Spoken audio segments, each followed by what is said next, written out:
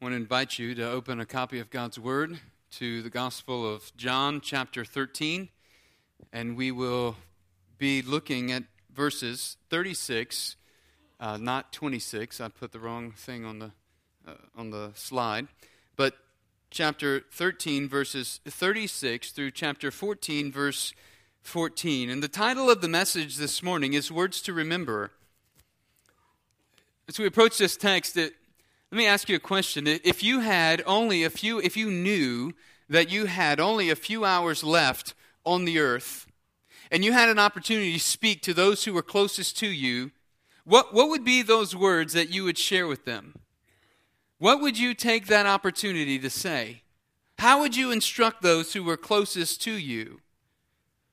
Our text this morning continues what's known as the upper room discourse, where Jesus is gathered with his disciples in the upper room after they've partaken of the Last Supper together, and Judas, the betrayer, has gone out from their midst. And beginning in verse 31, it says, "Therefore Jesus was teaching," or therefore when he had gone out, now the Son of Man was going to be glorified. And so Jesus begins teaching and instructing his disciples. This is the setting of the text that we approach this morning. In Jesus' final hours, he draws his disciples' attention to his leaving and their remaining. And he tells them that enduring trust is the consistent activity of every disciple's life. Enduring trust is the consistent activity of every disciple's life. But before I get too far ahead, let us read from beginning in verse 36. Simon Peter said to him, "Lord, where are you going?" Jesus answered, "Where I go, you cannot follow me now, but you will follow later." And Peter said to him, "Lord, why can I not follow you right now? I will lay down my life for you." Jesus answered, "Will you lay down your life for me? Truly, truly, I say to you, a rooster will not crow until you deny me 3 times. Chapter 14, verse 1. Do not let your heart be troubled. Believe in God. Believe also in me. In my Father's house are many dwelling places, or rooms. If it were not so, I would have told you, for I go to prepare a place for you. If I go and prepare a place for you, I will come again and receive you to myself, that where I am, there you may be also. And you know the way where I am going." And Thomas said to him, "Lord, we do not know where you're going. How do we know the way?" Jesus said to him, "I am the way and the truth and the life. No one comes to the Father but through me. If you had known me, you would have known my Father also. From now on you know him and have seen him." And Philip said to him, "Lord, show us the Father, and it is enough for us." Jesus said to him, "Have I been so long with you, and yet you've not come to know me, Philip? He who has seen me has seen the Father. How can you say, 'Show us the Father'? Do you not believe that I am in the Father, and the Father is in me? The words that I say to you, I do not speak on my own initiative, but the Father abiding in me does his works. Believe me that I am in the Father and the Father is in me. Otherwise, believe because of the works themselves. Truly, truly, I say to you, he who believes in me, the works that I do, he will do also. And greater works than these he will do, because I go to the Father. Whatever you ask in my name, that will I do, so that the Father may be glorified in the Son. If you ask me anything in my name, I will do it." Jesus is calling his disciples in the midst of all they're going through. At their core, he's calling them to trust in him. In verses 36 through 38, we read of the continuing conversation that's going on between Jesus and his disciples. And then in that conversation, what is sparked is some bold but maybe somewhat kind of heroic response from Peter, where Peter says, "Lord, I'll give my life up for you." And Jesus has to respond and say, "Peter, will you? Will you lay down your life for me?" I think it's important that we understand the details of the discussion that's happening between Jesus and his disciples. In verse 33 of chapter 13, Jesus has told his disciples, "Where I'm going, you can't follow." And they're left wondering, why can't we follow where you're going? We've given our lives to follow you, to serve you, to walk with you. Why can't we follow you? We've given everything to follow you. And so they're confused, they're uncertain about exactly what Jesus means, and understandably they have questions. And so Peter in verse 36 says, "Lord, where are you going?" When he says, "I'll lay down my life for you," Peter is saying, "Lord, I'm ready to go to my death for you. I'm committed. I'm so committed, in fact, to you that I'll give my life for yours. To spare your life, I will give my life." Peter hasn't quite understood fully yet the significance of what Jesus has been telling him, that he would lay down his life for the disciples. Peter is unaware of what's about to happen even in his own life.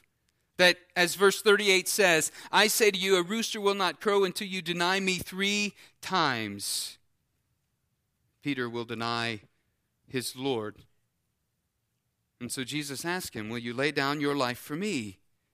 And so in the midst of Peter's bold declaration, even in the Gospel of Luke, Luke records for us words that Jesus has shared with Peter in Luke 22:31. Luke tells Peter, "Simon, Simon, behold, Satan has demanded permission to sift you like wheat, but I've prayed for you, that your faith may not fail, and you, when once you have turned again, strengthen your brothers." Jesus knows the faith of his disciples. The world for his disciples is about to be rocked, for a lack of better word. Their foundation is about to be shaken. And for that very reason, Jesus tells them these words. These are words to remember for his disciples. Chapter 14, verse 1. "Do not let your heart be troubled," he says. This word troubled, it's a familiar word for us. We've seen it back in chapter 11 and in chapter 12. It means to experience inward turmoil. It means to be unsettled inwardly, and it means to become unsettled in all the things outwardly as well. It means to stir one up. This is the same word that's used to describe Jesus when he's at Lazarus' graveside in chapter 11, verse 33. It says he was deeply moved in spirit and greatly troubled. And again in chapter 12, verse 27, "Now is my soul troubled," Jesus says, "and what shall I say? Father, save me from this hour? No, for this hour I came." Here's the thing. Jesus knows that the hearts of his disciples are troubled. The problem his disciples are facing is they're anxious. They're troubled. They're experiencing inward turmoil and unsettledness about all of this, that Jesus is going away. The one that they've committed their lives to following. They don't know what to do. And so Jesus not only identifies the problem, "Don't let your heart be troubled," but he gives them the solution. And the solution is seen there in verse 1. "Believe in God. Believe also in me." In other words, the answer to calm their troubled hearts is enduring trust. Instead of being troubled, he says, believe, or rendered here, the word believe is rendered trust. Trust in God. Trust also in me. These two words, believe or trust, they're commands in the Scripture. Here's what he's doing. He's calling his disciples to the consistent activity of trusting God and trusting himself. They must learn to keep an eternal perspective on life. No matter what comes, they must learn to look past the present reality and see that God's promises are secure, that what he has said and communicated about God the Father is true. And so the truth isn't only for the disciples, that they need to learn to keep an eternal perspective in view. But we too must learn to trust God in the midst of our anxiety and in the midst of our difficulties.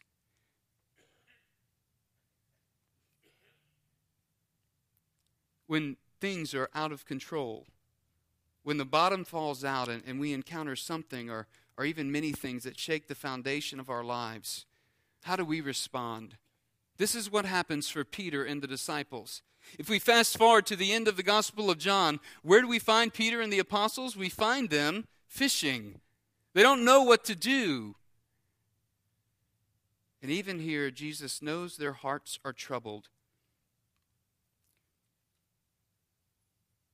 When things are out of control and are hitting us from all directions, like it is for the disciples here, the question is, are we tempted to be anxious? Are we tempted to doubt God's sovereignty? Are we tempted to lack trust in God's faithfulness? Because when we become anxious, when we worry, you know what it really means? It means we're not trusting God with this issue. It means we're not trusting God in the details of our lives.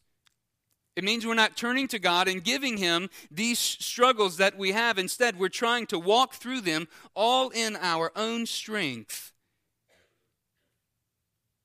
If I could pry just a little bit this morning, what are some of the things that make you anxious? What are some of the things perhaps that trouble your soul? Finances? Uncertainty about the future? Job security? Death or passing of a loved one, diagnosis of cancer, you fill in the blank. Jesus' words to the disciples are words for us this morning. Do not let your hearts be troubled. Listen, believe in God, believe also in me. It is a call that we would trust God in the midst of all of our circumstances, in the midst of all of life, that we would trust God. And so Jesus reassures the disciples and us by pointing beyond the present trouble to the eternal reality that His death achieves, His death on the cross. And so the call for the disciple then is to have trust that is enduring as a consistent part of their lives, of our lives. Because here's the thing, Christ's death will secure an eternal dwelling place for His disciples in the Father's house. Here's why we can have trust, enduring trust in God's faithfulness. Verse 2, in my Father's house are many dwelling places. If it were not so, I would have told you, for I go to prepare a place for you. The Father's house He's talking about here, it's heaven. It's the eternal abode of God. Literally, in my Father's house, in heaven, there are many dwelling places, or many rooms. I want to encourage you not to get sidetracked here and start thinking about how big the mansion's going to be or how beautiful the halls will be lined with gold. That's not the point that Jesus is making here. The point Jesus makes here is simple. There's room for all of His disciples. Why? Because Christ is faithful. When He says, in my Father's house are many dwelling places, and I go to prepare a place for you, what He's speaking about is He has gone to the cross to make a way for all of His disciples to be with Him eternally in the presence of Almighty God. You know what the best part about eternal life and the eternal abode of God is? It's not the beauty of the mansions, it is the presence of God. We will be forever, eternally, in God's glorious presence. That's worth praising God about. That's why we can trust Him. That's why He's telling His disciples, you can trust me. And He's calling them to believe in God, believe also in me. It's enduring trust. And it must be a consistent activity in the life of all of His disciples. Listen, if we are tempted to doubt, if we are tempted to be anxious over anything, we'll see in a moment we're called then to come to Him in prayer. I love Revelation 21:3 and 4, as Mr. Al read earlier, that in His presence.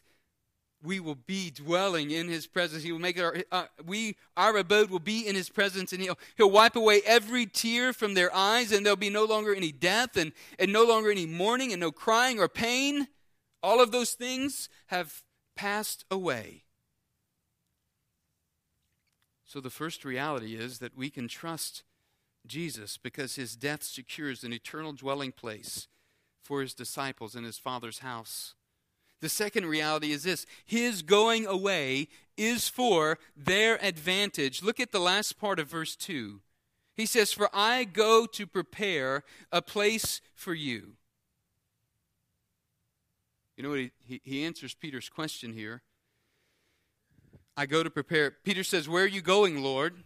Jesus says, "I'm going to prepare a place for you." That's where I'm heading. That's why you can't follow me right now.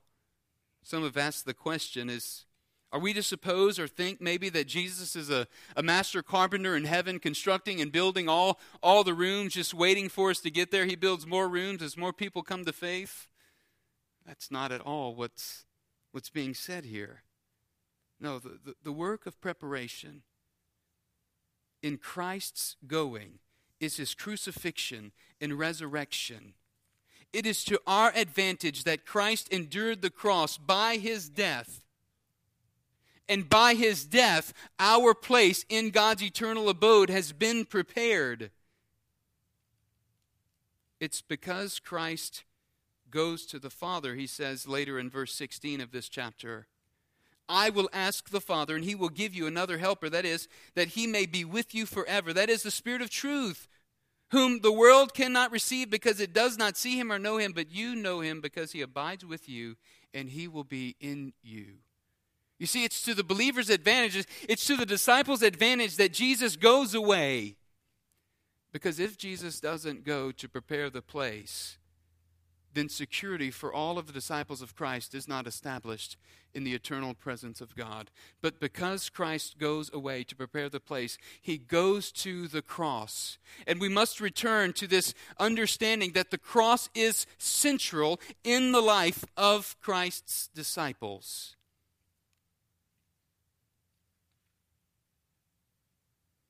And so the third reality is this: He's faithful. Not only is He preparing an eternal dwelling place for us as His disciples to be with the Father in the Father's house, and not only is He going away for their advantage so that they might have eternal life, we must understand that Christ is faithful. In verses 3 and 4, "If I go and prepare a place for you, I will come again and receive you to myself, that where I am, there you may be also." And He tells them, "You know the way where I am going." In other words, He's saying, I'll come back and take you to be with me. In verse 18, He says, "I won't leave you as orphans. I will come again to you." Listen, we can have enduring trust because we can trust that God is faithful, that Christ is faithful. We can turn all of our anxieties over to Him because we know He cares for us. In the midst of whatever troubles might come about in our lives, we can be assured of this: that God is sovereign over it all, that He is in control over it all. And oftentimes it's the trials and the struggles that we experience in life that cause us to turn our needs and our dependency to Him. Because it's often those trials and those struggles that show us just how weak we really are. And that we need a sovereign Savior who is over all things, who is bigger than all things. And so He says, "You know the way." The disciples weren't so sure about knowing the way. Verse 5, Thomas said to Him, "Lord, we don't know where you're going. How do we know the way?" And in verse 6, Jesus responds with that statement that has become such a tremendous statement for so many. This might be the most memorized verse in all of Scripture, next to John 3:16. Jesus says, "I am the way, I am the truth, I am the life. And no one comes to the Father except through me." Jesus tells them, "You know the way because you know me." just a couple of points here. Notice that he doesn't say, I am a way. He says, I'm the way. There's only one way. I remember I had a friend who was moving to Grand Isle, and I was going to help him move there, and I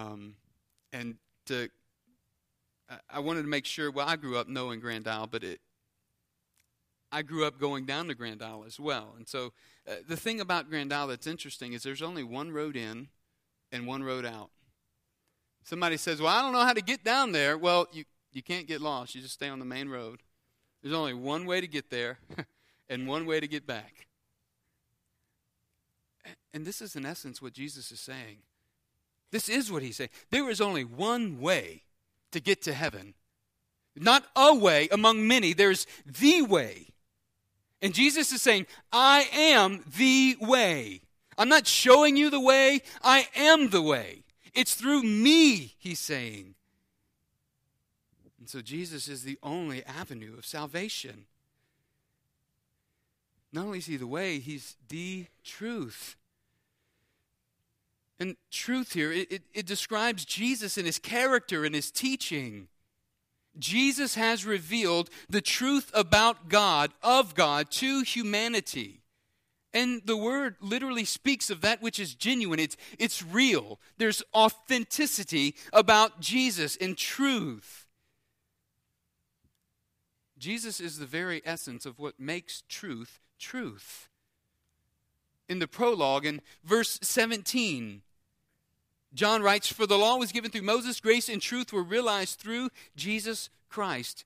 Jesus accurately and truthfully reveals the way to the Father through himself, and accurately and truthfully represents the Father, reveals God himself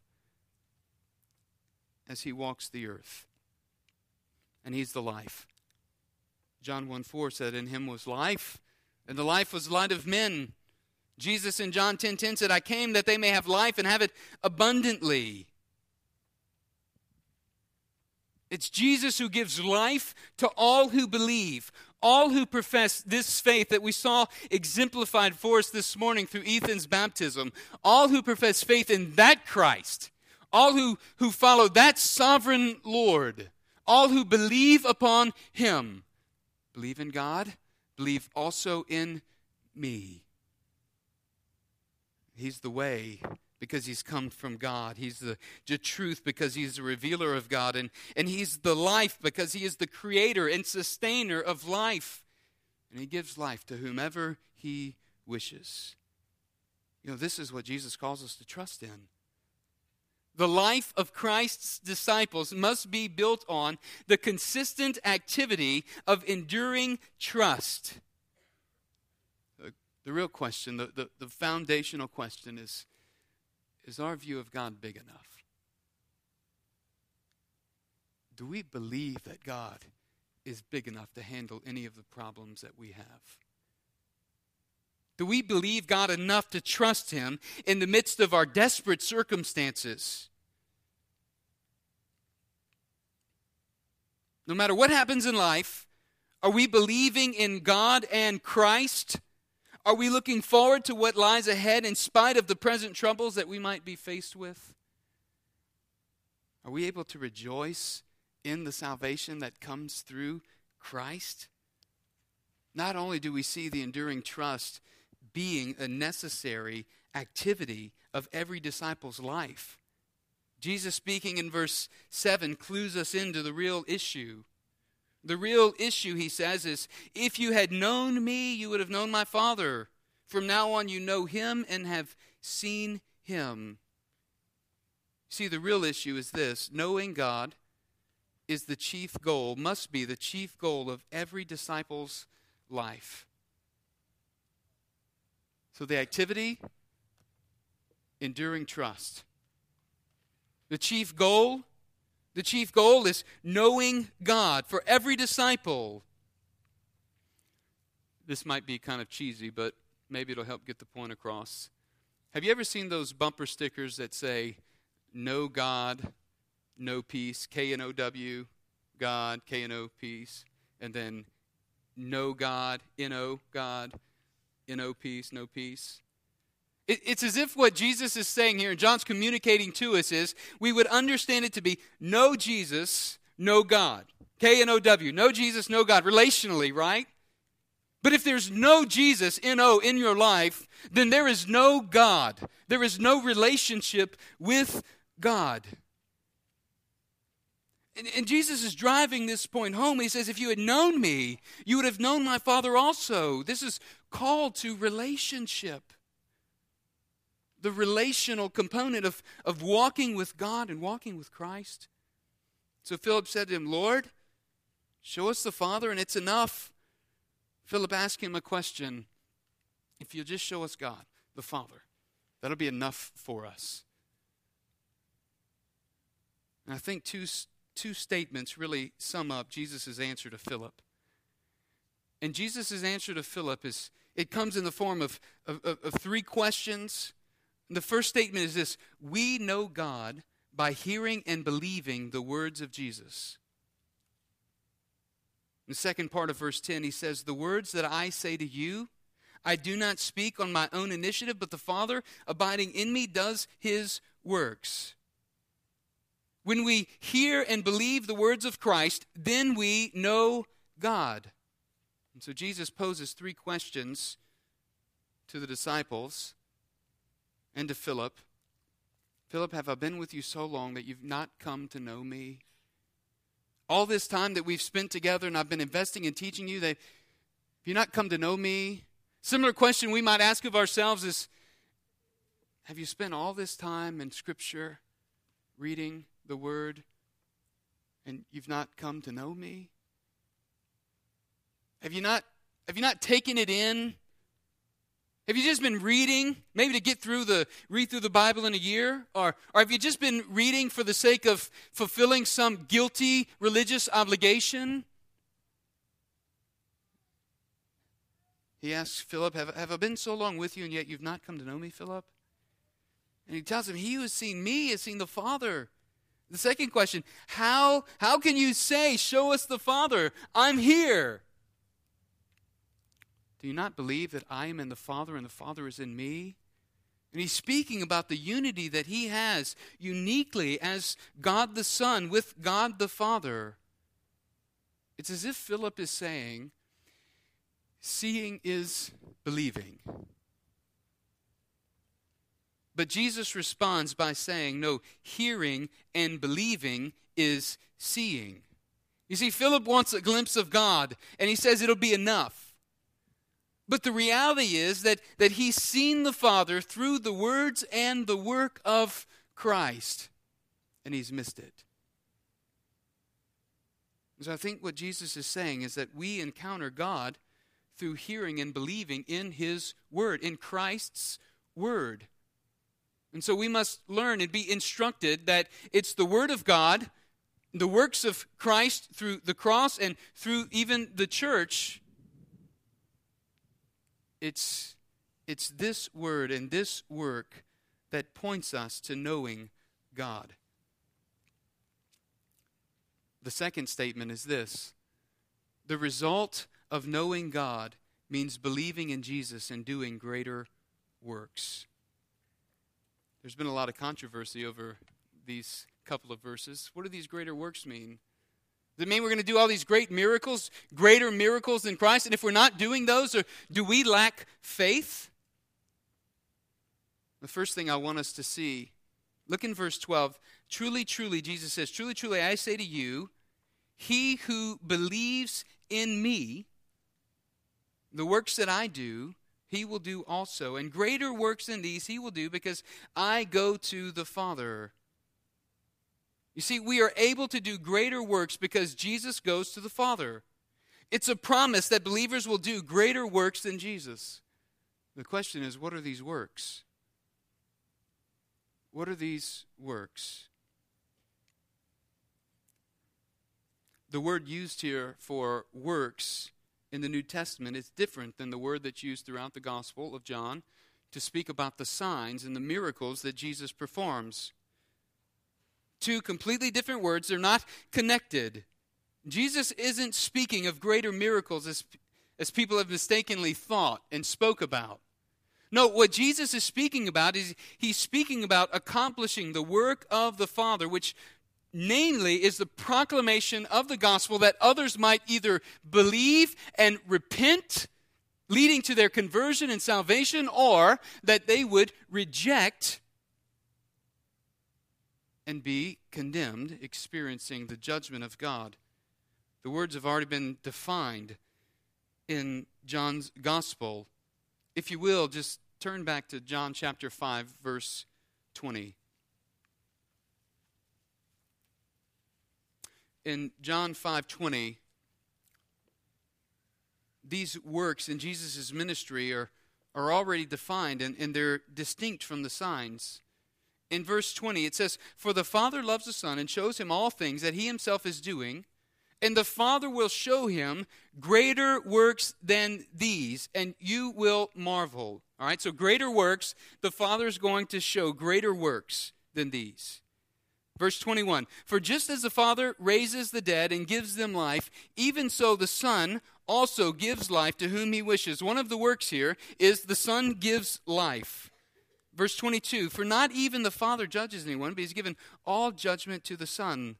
The second work is he's given the judgment to the Son. Why? So that, in verse 23, so that all will honor the Son, even as they honor the Father. He who does not honor the Son does not honor the Father who sent him. Why? Because they are one and the same. And then just flip over a couple of pages to chapter 6, verse 28 and 29. "Therefore they said to him, 'What shall we do so that we may work the works of God?' And Jesus answered them, 'This is the work of God.'" Listen, "that you believe in him whom he has sent." All right, so get the picture here. Chapter 14, verse 12. The greater works are not greater physical signs. The greater works are the proclamation of the words of the Father to accomplish the work of the Father. Proclamation of the gospel and repentance leading to salvation, or rejection leading to judgment. These are the works of Christ's disciples. These are greater works. And these greater works bring about, here's why they're greater works. They bring about life for many. Many more people than Jesus was ever able to reach during his earthly ministry. And so Jesus tells his disciples their works will be greater through proclaiming his death and his resurrection for the salvation of all who repent and believe.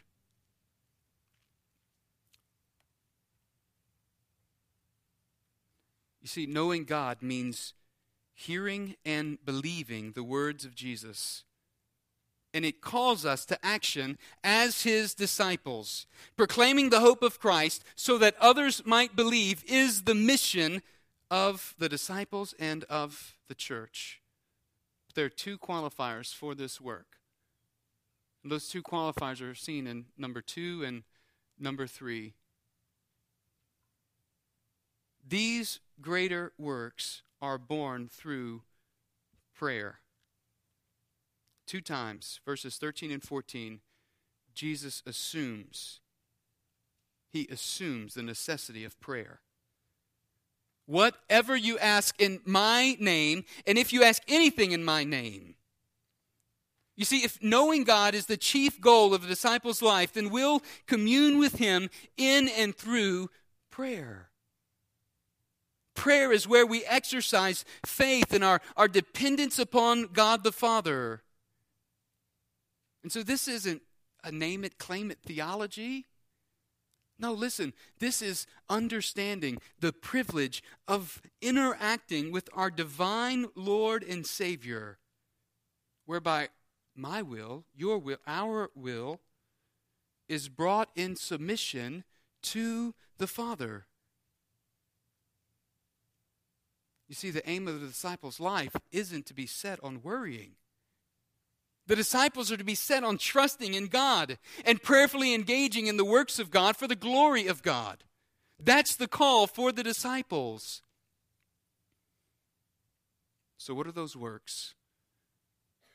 I would challenge you in this way. Those works are accomplished and happen through the proclamation of the gospel, which doesn't always mean we stand on a street corner, or it doesn't mean that we become the one that everybody runs away from in the office because we don't share the words of Christ in love.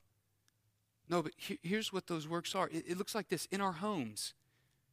It simply looks like discipling our children by modeling a love for God's word and teaching them to live under God's authority. How do we do that? Well, we teach them to live under God's authority because they live under our authority. In our community, it looks like serving our neighbors through hospitality so that we might shine the light of the gospel into their lives. In our vocations, it looks like doing all things excellently so that we would draw all people to see our most excellent God. And in our marriages, it means loving one another and allowing our marriages to exemplify the love of Christ. And in the church, in the corporate body that gathers, it means exercising the unique gifts that God has given us to serve one another, to wash someone else's feet, to think of yourself less and others more.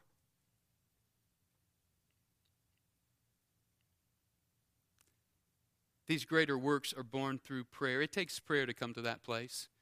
It takes prayer to hear from God. It takes prayer to do these greater works. The second qualifier is this: these greater works are dependent on God receiving glory.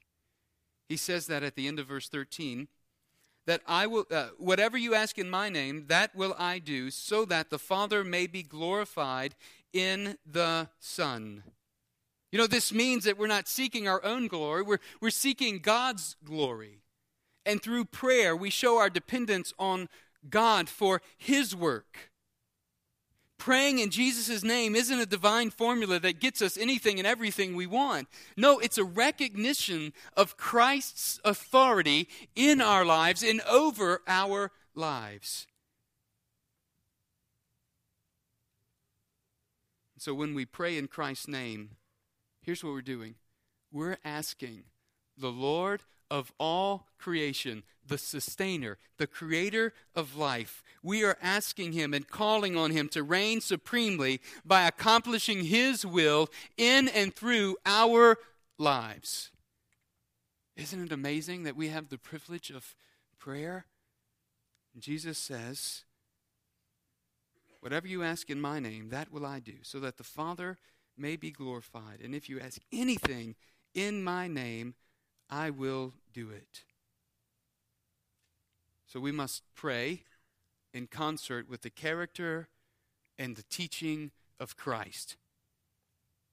Here's the thing: Jesus doesn't promise to answer all our prayers for health and wealth and prosperity and trouble-free living and living that's free from sickness. Get the picture of this text.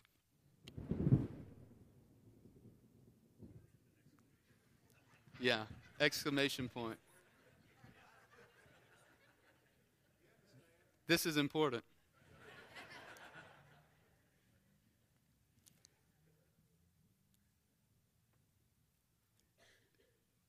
Jesus is calling us to believe in God and to believe also in Him with an enduring trust that says whatever comes, whether it be health and wealth and prosperity, or whether it be sickness and poverty and despair, that we would have a big enough view of our God and Creator that we trust Him in any and everything.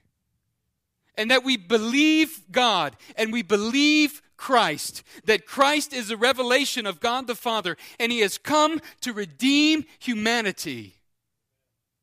And it's through the redemption of Christ on the cross that we can come to the Father and have our eternal abode with God forever.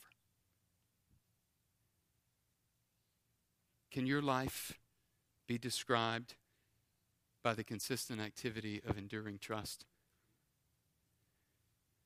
Are you turning all things over to God and trusting Him with the results? Is knowing God the chief goal of your life? Is that how you're approaching His Word, to know Him? Are you hearing and believing on the words of Christ? And lastly, are you engaging in the mission of greater works for the glory of God? I want to challenge you this morning, if you've come to a realization that you don't know this Jesus Christ that the Scripture reveals, that you've never confessed what Ethan professed this morning, that Jesus is the way, the truth, and the life, that you can do that if the Lord is leading you this morning by confessing your sin before Him, saying that you repent and trusting in His sovereignty for salvation of your soul. You can't be good enough to get to heaven. He is the only way. And this morning, believer, maybe for you, you've recognized some areas of your own life and fellowship with God that are in need of attention, and some areas that need to be turned over to trusting in Him. If that's the case for you, I want to invite you to repent before the Lord and rejoice, because the repentance that we experience brings joy in our life, because it renews and restores the fellowship that we have with the Father.